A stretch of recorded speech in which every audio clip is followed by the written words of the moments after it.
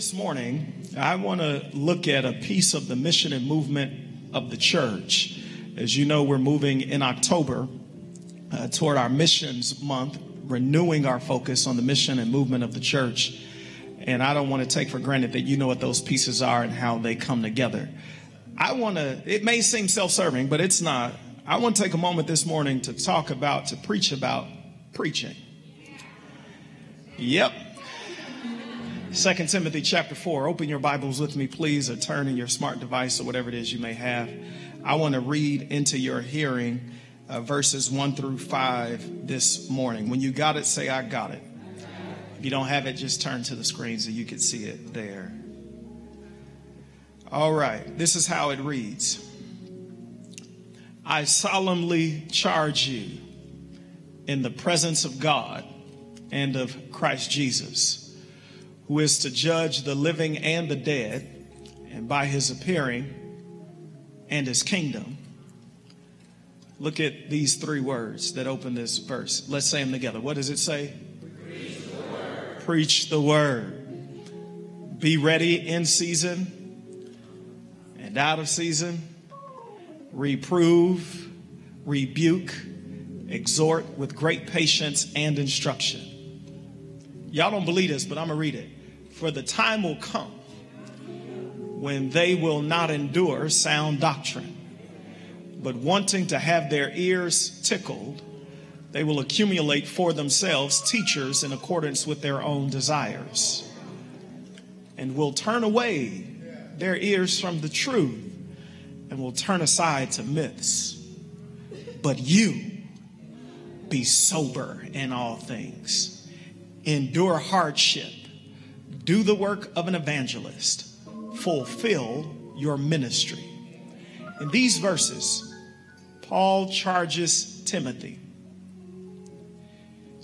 to be faithful to his call to preach the word and to let the word do what the word's going to do. The word will draw some, it will drive some. It will hurt your feelings some Sundays, and it'll console your broken heart some Sundays. But Paul tells Timothy, let that word do what it's supposed to do. This morning, I want to tag this text in our exchange, let the word do the work. You may be seated. Let's talk together. Natalie. Let's do this. Let the word do the work. Turn to your neighbor. Help me out, because I don't know if y'all going to talk back to me today. 8 o'clock was so rude and insensitive to me this morning that I almost decided not to come back to preach at 8 o'clock for the rest of the year. And so I don't know if y'all going to treat me the same way, but I want y'all to turn to your neighbor and tell them, neighbor, let the word do the work. Will you pray with me, please? Bow your heads and close your eyes. Our Father and our God, we do thank you and praise you for this privilege. I thank you for the privilege I have to preach your word, and that I get to stand here in this spot just about every Sunday and preach to these your people. It's a joy for me. And I pray today that it will be a joy for your people to gladly receive your word, not the ideas of mere men, but the truth you've communicated to humanity for your glory, for our good. In Jesus' name, amen. On November 7, 1935, the Royal National Institute for the Blind in Great Britain accomplished a feat that in many cases changed the world for a growing population. Britain's visually impaired community, some of whom had grown up with eyesight and able to read, but at this point in their lives were no longer able to read, because they were blind, they held out the hope that one day they would be able to enjoy the great works of prolific authors again. Not to wait for it to come out on Braille, but when the work itself was produced, that they would be able to enjoy that word. The challenge is that they could not see. And so the new sweeping works of literature were not printed in Braille, and many of them that they wanted to read were not available in those raised dots that they could rub their fingers across. And so after hearing of the 1926 release of Agatha Christie's book, The Murder of Roger Ackroyd, a visually impaired citizen made a strange plea to the Royal National Institute for the Blind. It came in the fashion of a question. And the question was, can you make the book talk? On November 7, 1935, the Royal National Institute for the Blind accomplished what had never been done before. With the advent of the new gramophone machine, they were able to take Agatha Christie's The Murder of Roger Ackroyd and John Conrad's Typhoon and record them on LPs, 25 minutes on each side, and there they made the book talk. I find in this question, can you make the book talk, a kind of query from every age. In life, people have been desperate to hear from God. They have not always articulated their desperation in high and holy ways. They have tried to hear the consolation of God's voice through the material and medicating substances of our world. Hoping to arrive at peace, they have searched for the tone of his tongue in painful places. Looking for the voice that would satisfy their souls, they have financed their search for significance with payments too large for human expense, only to discover that God had already spoken in a book they could not understand. The problem is that humanity is often too blind to read it plainly, too sightless to see its overtures of God's love on printed page, too undiscerning to hear the modulation of God's love for them and passion for them with ink on a page. And so the world too has asked, like the blind in Great Britain, can you make the book talk? That's what I've been giving my life to for 20 years this year, August 16, 2018, trying to fulfill this command to make the book talk. It is the clarion call of Timothy received by Paul to make this book talk. It is the primary motivation for the work we do on Sunday morning, that this book, which others can read and not understand, which some do not care to read, is actually the lifeblood of the church, and it needs to be explained. No, better, it needs to be proclaimed. To preach the word is what Paul tells Timothy. And for every Sunday that I've been your pastor, it has been my delightful charge and duty to come to this sacred space every week and to make the book talk. To preach the word, whether y'all look at me like you looking at me right now, whether you sleep on me like some of you sleeping on me right now, or whether you enjoy what is being said, it's been my job to come to this pulpit every week and to make the book talk. This is what Paul tells Timothy to do, to preach the word in his closing words on this second epistle to Timothy. It turns out that these would be the last words penned by the ancient apostle. He was headed for death row. And you can sense almost in the repetition of the repeated imperatives, the urgency of Paul's last words. Some 9 imperatives occur within 5 verses alone. He's writing like a dying man. He is convinced that the mission and the movement of the church has to continue, that it must live beyond him, so that his young charge, his young protege, has to pick it up and to run with it. And he doesn't want to settle just for a nod from Timothy. He wants a commitment from Timothy. He wants Timothy to convey himself the urgency and potency of the pulpit. Because Paul knows that if the pulpit is lax, if the preacher is lazy, if the pulpit is unconvinced, if the preacher is loose in his living, and even worse, loose in his teaching, then the gravitational forces of heresy, that false teaching in our world and cultural drift will lean in and make the church irrelevant. Y'all mind if I preach this morning? The book is relevant, but when the preacher doesn't preach the book, the church becomes irrelevant. God has spoken, but when the preacher doesn't say what God has already said, the world will not hear God's voice from the pulpit. So regardless of what y'all think I'm supposed to do on Sunday morning, I'm clear on my job description. It's my job to show up every Sunday and to open my mouth and say, "Thus saith the Lord." Even if when I say don't make you want to show up the next Sunday, that's all right. It's my job to preach the word, because if I don't, culture will push in on the church. The church will lose its moral authority and its prophetic voice. So Paul tells Timothy, preach the word.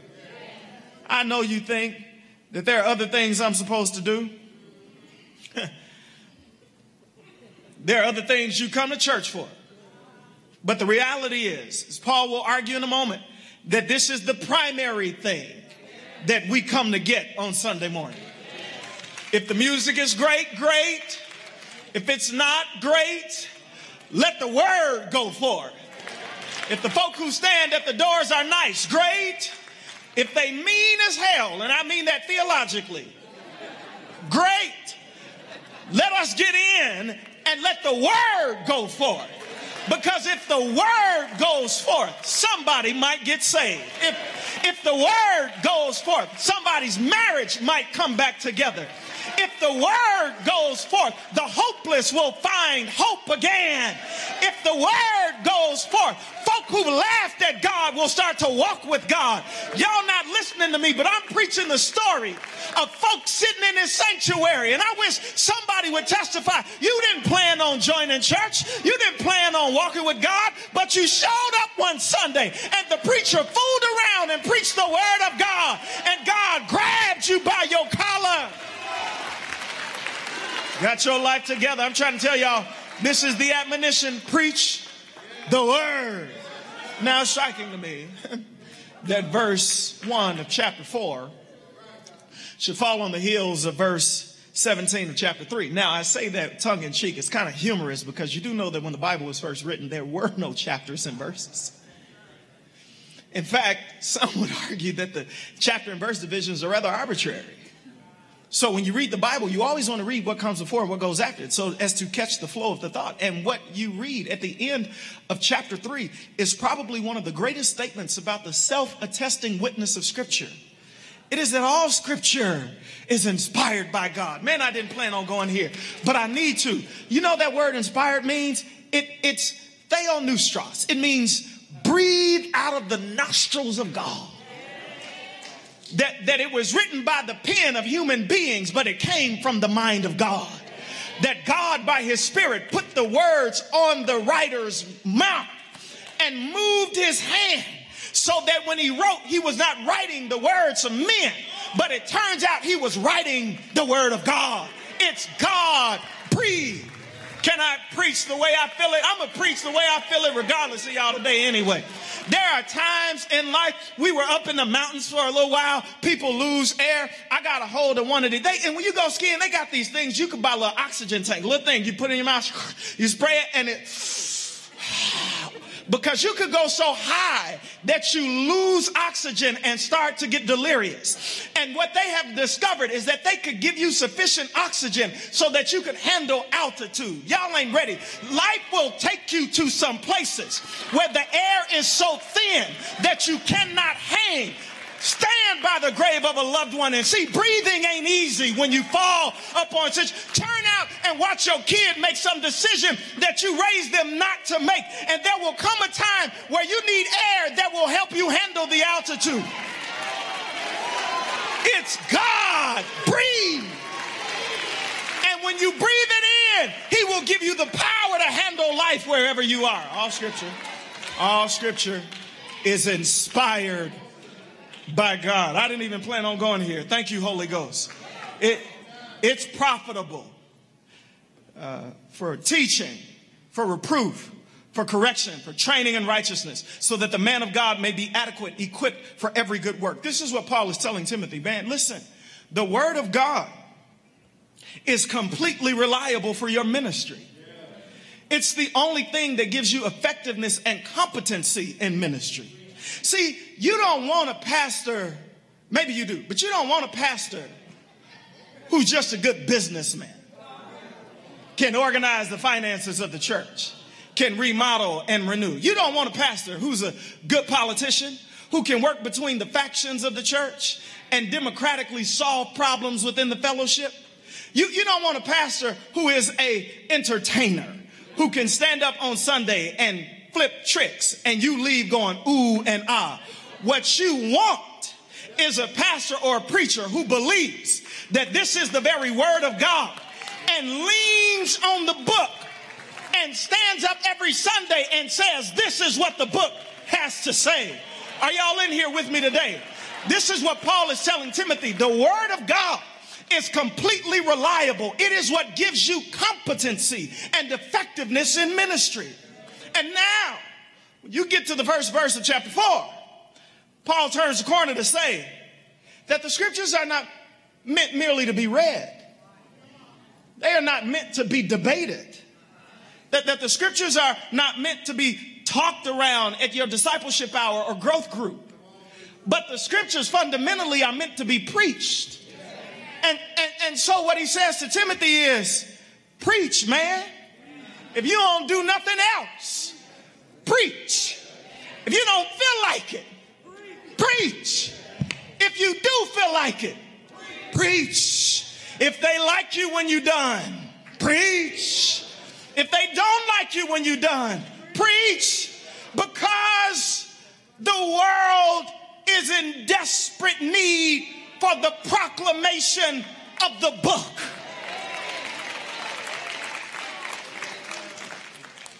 This is a strangely solemn assignment, but it marks the desperate need of the world and of the church. I want to suggest to you, friends, that preaching is God's idea, and it's his method to build the saints and to identify the ain'ts. I know that ain't like a student, that kind, but it's the best I could come up with. All right, so enjoy it today. Not everybody who come to church is a saint. And not everybody who come is trying to become a saint. In fact, there are folk in church who are not only far from God, they okay being far from God. But the longer you sit here like that and this book come after you, it's going to show you who you are. It's going to show you if you are actually a child of God or if you faking it with Sunday morning clothes. Preach. This text in essence says you need preaching.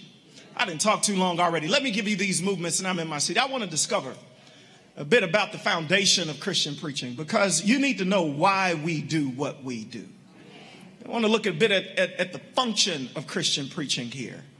And then I don't want to depress you, but I do want to, before we're done, read through Paul's words on the fate of Christian preaching, that it ain't going to hit everybody the same way.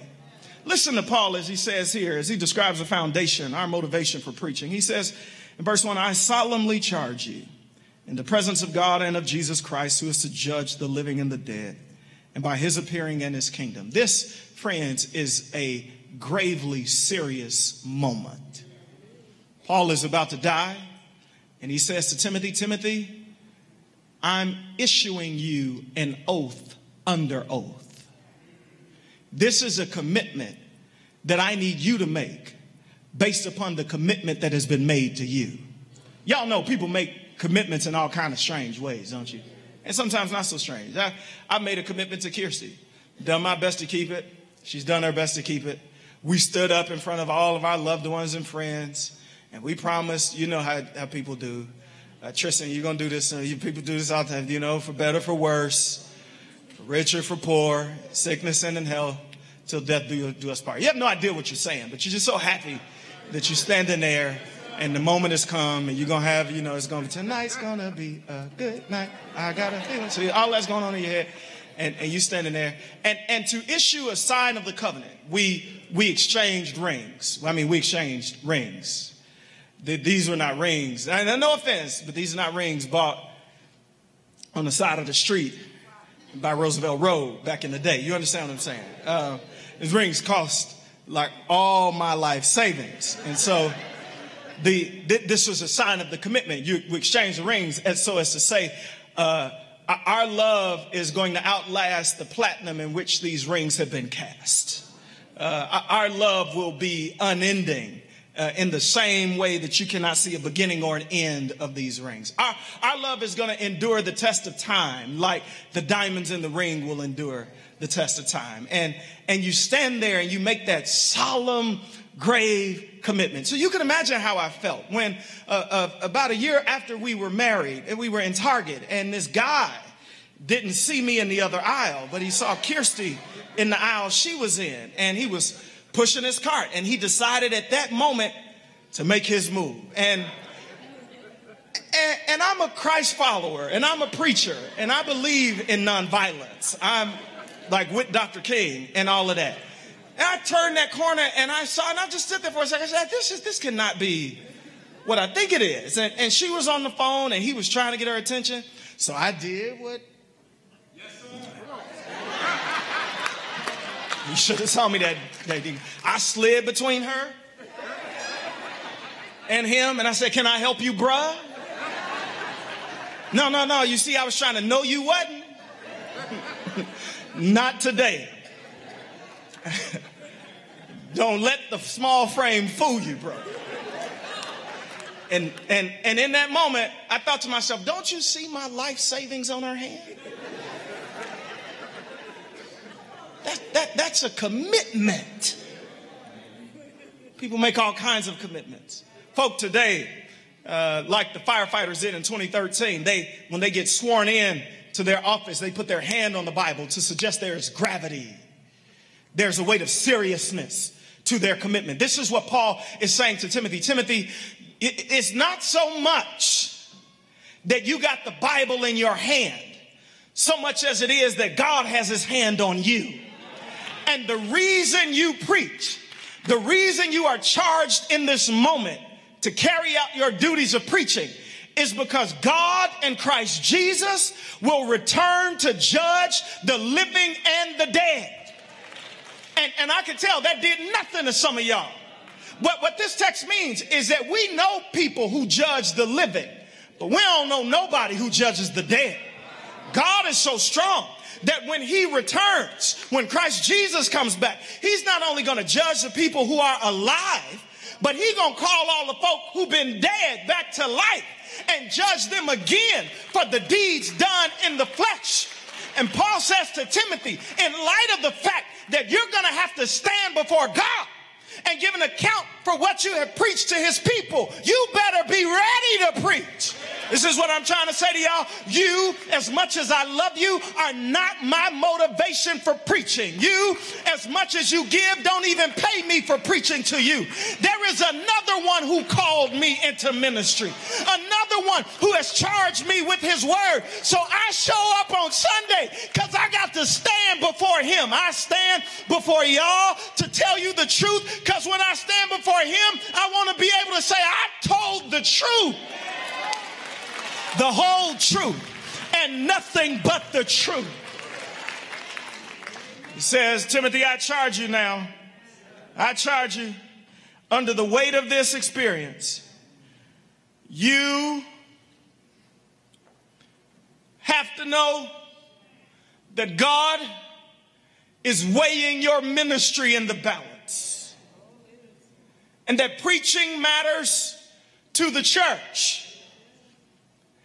And above your commitment to me, you need to have a commitment to God.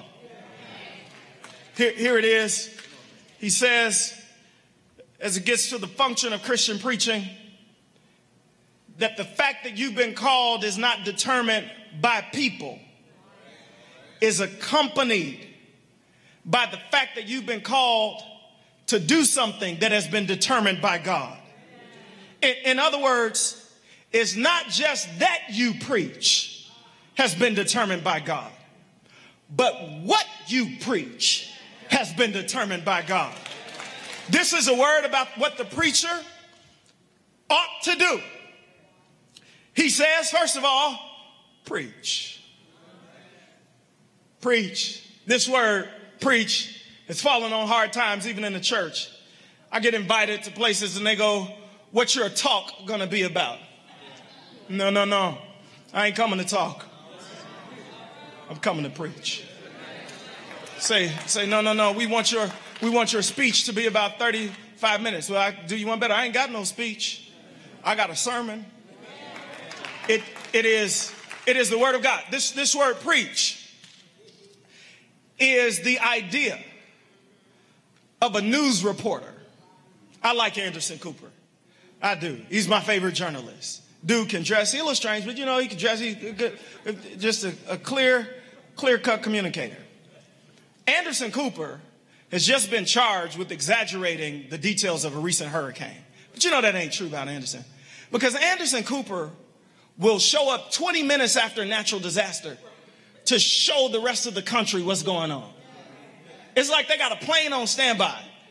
There was an earthquake in Jakarta. 2 hours later, Anderson Cooper's there. Hi, all of our viewers in CNN. The ground is shaking right now. 8.5 on the Richter scale. We just lost our cameraman. He's dead. We picked up somebody else to come and to view this. I wish you could see this. Anderson Cooper down at Hurricane Irma or Harvey or one of them went down and was walking on the side of the road and water that was ankle deep fell down in the water that was waist deep. And he went on to talk about how his job is to bring the news to the people who can't get to the news. You ought to read him when you get a chance. He goes to places you can't go to show you what needs to be done. This is the idea of the preacher. The preacher is a herald, one who sits with the king, hears the king's message, runs into the marketplace where the people are, opens up the king's message and starts yelling to the top of his voice. This is what the king has to say. The preacher is not a soft-spoken personality who is timid and scared of the people he's going to. No, the preacher feels the urgency of the king's message and knows that if the people don't hear what the king has to say, their lives weigh in the balance. Y'all, this is what I'm trying to tell y'all. I show up every week with the king's message in my hand so that you can hear what he has to say. Are y'all in here with me? To preach, to cry aloud.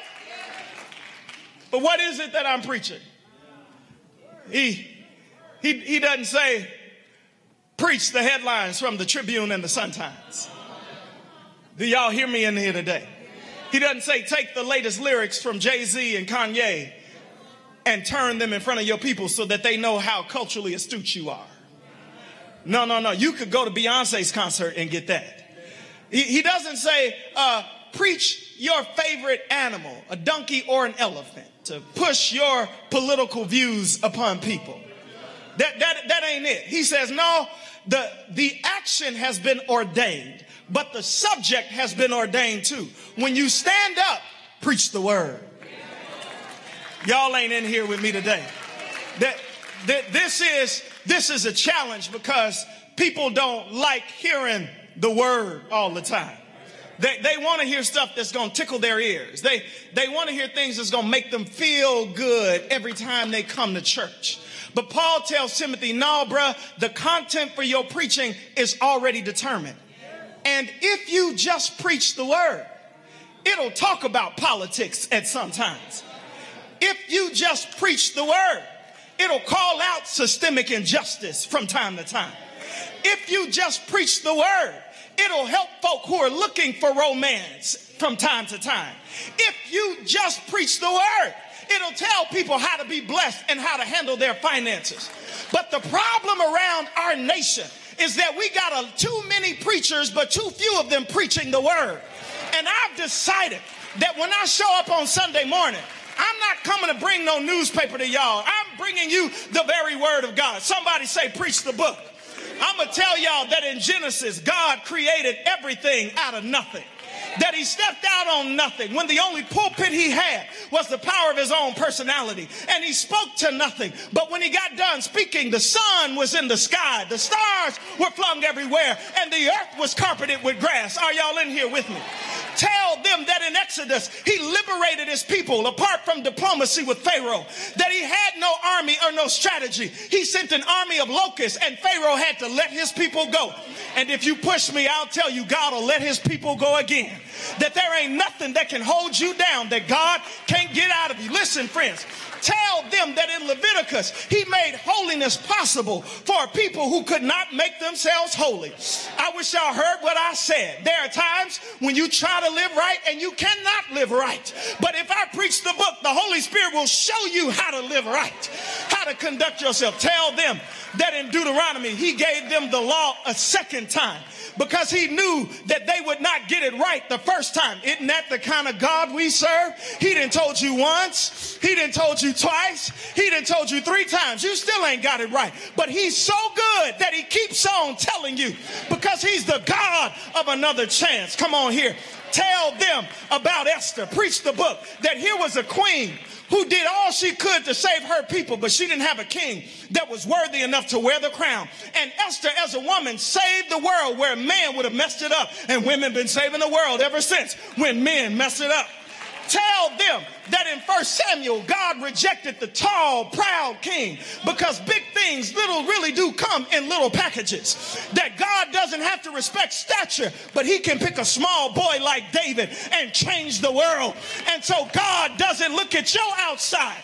He ain't concerned about how your hair look, if you got Louis Vuitton or Gucci, but God is looking at the inside, because that's what matters to him. Tell them that in Job, God might let you go through some things, but he's so good that when you get done going through, he'll give you double for your trouble. Can I get a witness in this church today? Tell them that in Amos, we knew some white evangelicals, not getting mad at none of white people here, just go on with me, would sign some statement in California saying that social justice has nothing to do with the gospel. But God had on writ that one day justice would flow down like a mighty ocean, that the crooked paths would be made straight and the rough places would be made plain. You ain't got to like it, but it's in the book. Tell them that in Isaiah, God prophesied about the coming son with compassion and precision.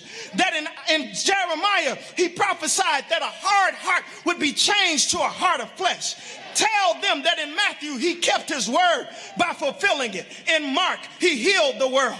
In Luke, he befriended sinners. In John, he satisfied the hungry.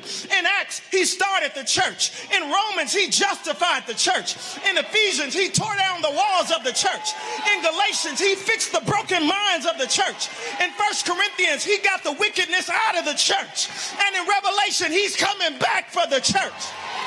Preach the word.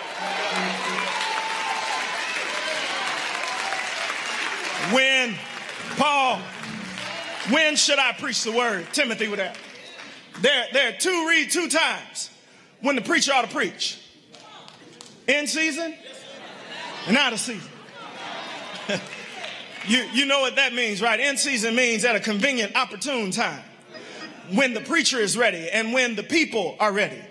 Out of season means in an inconvenient, inopportune time, when the preacher don't feel like preaching and the people don't feel like hearing the preacher. But Paul tells Timothy, if you're going to be true to what God has called you to do, you got to come and preach when you feel like it.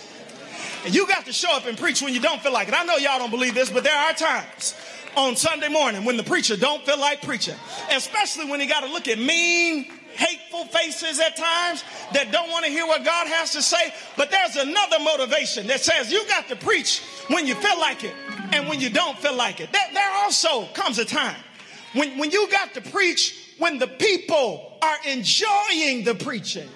Oh, for sweet seasons like that. Then sometimes you're going to preach some stuff they ain't going to enjoy. And you got to show up and do it. Be ready, Timothy. Be on standby. It's a military term. Be ready to preach whenever the moment comes up for preaching. Now, I wish that I could call the role of illustration, but I hear Billy Graham standing up at the 9/11 memorial service at the National Cathedral. And in that moment when the nation was mourning and they brought rabbis and imams and all kinds of other religious leaders, and they let Billy Graham get the mic. What they do that for? He stood up and told them, for God so loved the world that he gave his one and only son on national TV, that whosoever believeth in him would not perish but have everlasting life. This is the point. You never know when tragedy is going to strike. You better have a sermon in your back pocket. You better be ready to call upon the name of the Lord and to issue his proclamation before his people. But then he goes on to say something. He goes on to say something that describes what preaching does. He says, reprove, rebuke, and exhort with great patience and instruction. Can I tell y'all something? I'm going to make a confession. You ain't got to hold it against me. I don't care if you do. Every preacher wants to preach in a way where even the babies start shouting in church. Oh, yeah, we do. One preacher, the angels come down, and the little Hicks babies in the back start shouting, thank you, Jesus. You leave and go, man, we got them today, boy. We preached today. But preaching, first, according to this text, involves reproving. This is to say that preaching will expose stuff that's wrong in your life. It will convict you, and it will introduce shame upon you. You don't need to fight preaching when that happens. That means that sometimes you're going to leave church angry. You ain't going to leave happy. It ain't because the preacher mad at you. It's because God knows your business, and he's trying to help you, keep you from destroying yourself. Preaching will reprove you, but then preaching also will rebuke you. It'll say something to you, and it'll hurt your feelings. And rather than saying anything, if you can't say amen, you ought to say ouch. But I thank you, Lord, anyway. Now watch this. Paul tells Timothy to do this with great patience. That word great is in the original language. It's the pasapon, where it means with all, with each kind of patience that there is. That the kind of preaching we do requires that the preacher not give up and be faint-hearted. I've come to see this. I haven't been pastoring for all of my life, but it's been a while now. And there are times when you show up to preach, and you show up to preach again, and you show up to preach again, and it don't seem like the church is getting what you're saying at all. Men are still living passive lives in their home, letting their wives lead them to church rather than them leading their wives to church. And I stand up and I preach about how God entrusted Adam with the spiritual responsibility to lead his home, and it doesn't happen. And then there are times where the Bible hits at your finances and it tells you how to give, and it's reproving you, it's rebuking you, and you decide, I'm going to give God's way for these next 2 weeks. And after them 2 weeks, you stop doing it. And the preacher watches as you follow and unfollow God like he's somebody on Twitter. As you come and you go. And I said to Kiersey some weeks ago, after a conversation with the member, I said, is my ministry a failure? That I'm standing up preaching every week? You ought to know better by now.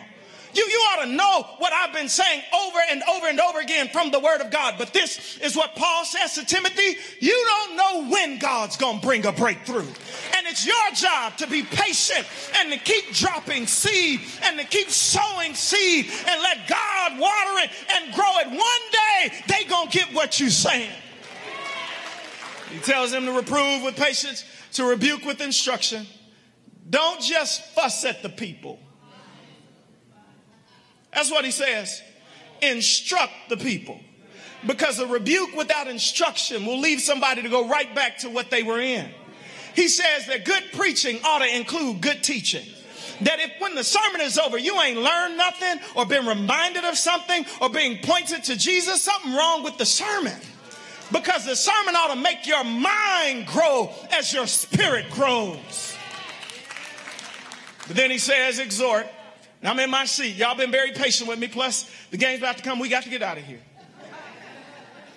This word exhort is the same word Paul uses in verse 1 of Romans chapter 12. I urge you, parakaleo. It means to come alongside and to call out. The idea is that the preacher comes alongside the people and calls out what God is saying. Listen, I don't preach from an ivory tower. I don't sit in my study to try to stay above everybody else. But I work hard in preaching to preach where you are, and you need to be reminded that I am as you are. That your preacher is human too. I know, I hear it in the barbershop. I didn't think you preachers got tempted like everybody else. Fool.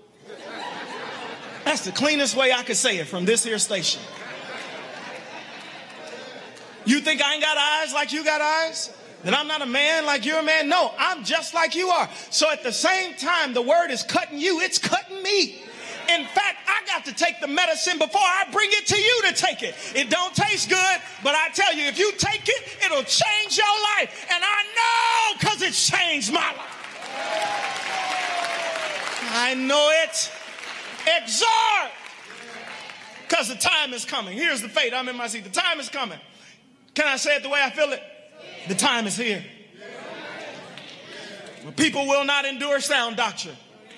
Folk ain't gonna want to come to church and hear what thus saith the Lord. This word sound is the word from which we get our word hygiene. You ever talk to somebody with bad hygiene? Especially bad hygiene from the mouth? And you go, whoa. Those who spew false doctrine are like those with bad hygiene. But when our hygiene is right, we can trust that something has been cleaned. When doctrine is preached purely, sincerely, and squarely, the church will have a pleasant aroma. Friends, if y'all don't hear me, nothing else I say as I close this sermon, hear this. There are a lot of churches who no longer preach sound doctrine. You know why? Because churches grow when you stop preaching sound doctrine. Because people want to come and hear, I could live however I want to live, and God's going to be good to me, and things are going to work out, and I ain't got to worry about a thing. I'm blessed and highly favored. I can name it and claim it. I can blab it and grab it. It's yours. It's mine. Man, if I preached that way every week, folk would show up and be busting at the seams. If what we did were to have a party and make the music so entertaining and then the preaching just kind of massaged you and it sprinkled a little bit of Bible on you, man, folk would come and clamor because the world has itching ears. It's unusual now for a pastor to have a very long tenure of steady proclamation of the book. But I've determined if God gives me grace, that's what this here chocolate man is going to do. Stand up and preach sound doctrine. Because though the world turns away from the truth, you know this to be the case, that there are all kinds of people who don't buy into truth claims anymore. Nothing's true anymore. In postmodernity, everything is relative. It means to me what it means to me, and it can mean to you what it means to you. Which is why the dumbest question, the question we stop asking at Bible class is, what does this mean to you? Nobody care what it means to you. But because what you think ain't really what matters. What matters is what it says. And everything is relevant. But can I tell y'all a problem about everything being relative? If the stop sign at the end of the block means something to you that it don't mean to me, and it means something else to her that it don't mean to him, when we all get to it, we're going to have a problem because it don't mean the same thing to all of us. And what Paul is telling Timothy is the world is turning its attention from the truth, but you got to stand up and say, no, there is a truth. There is meaning in this book. That what God says has authority over our lives. Says, but as they will attack truth, you learn to be resilient. I love it. I'm in my seat. He says, be sober in verse 5. That means keep some balance in your life, Timothy. Endure hardship. Folk ain't gonna love you, but stick with it anyway. Do the work of an evangelist. I could preach this if I had time. I ain't got time. Y'all look at me every Sunday because you don't know how hard preaching is.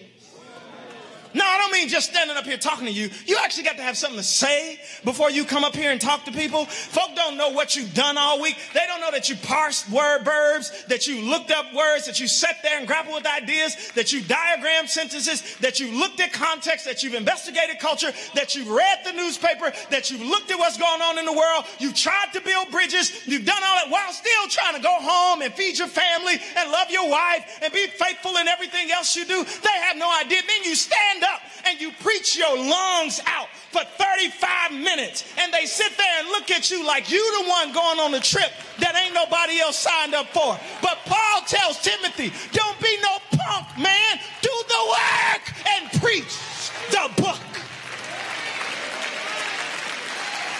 Preach it. Then he says to him, and I'm in my seat. I ain't got the voice to do it, Rick. I want to. But then he says to him, he says, man, fulfill your ministry. I love the way Paul says this in an active verb. It's not a passive verb. He doesn't say that the ministry will bring fulfillment to you.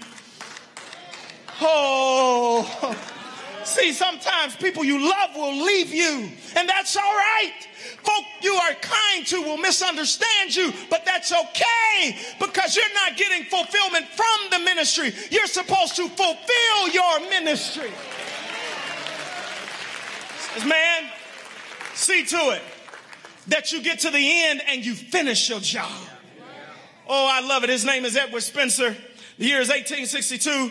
He became a local hero. He's a student at Northwestern. This is when Northwestern had the whole beachfront to themselves up near Winnetka. There was a boat crash up near Winnetka, and a whole lot of people went down. And Edward Spencer swam out some 60, 70 yards, tied a rope to himself, and he literally begged the people to grab the rope as he swam back to shore. And there he swam and kept on swimming. And when he dropped them off, he was exhausted.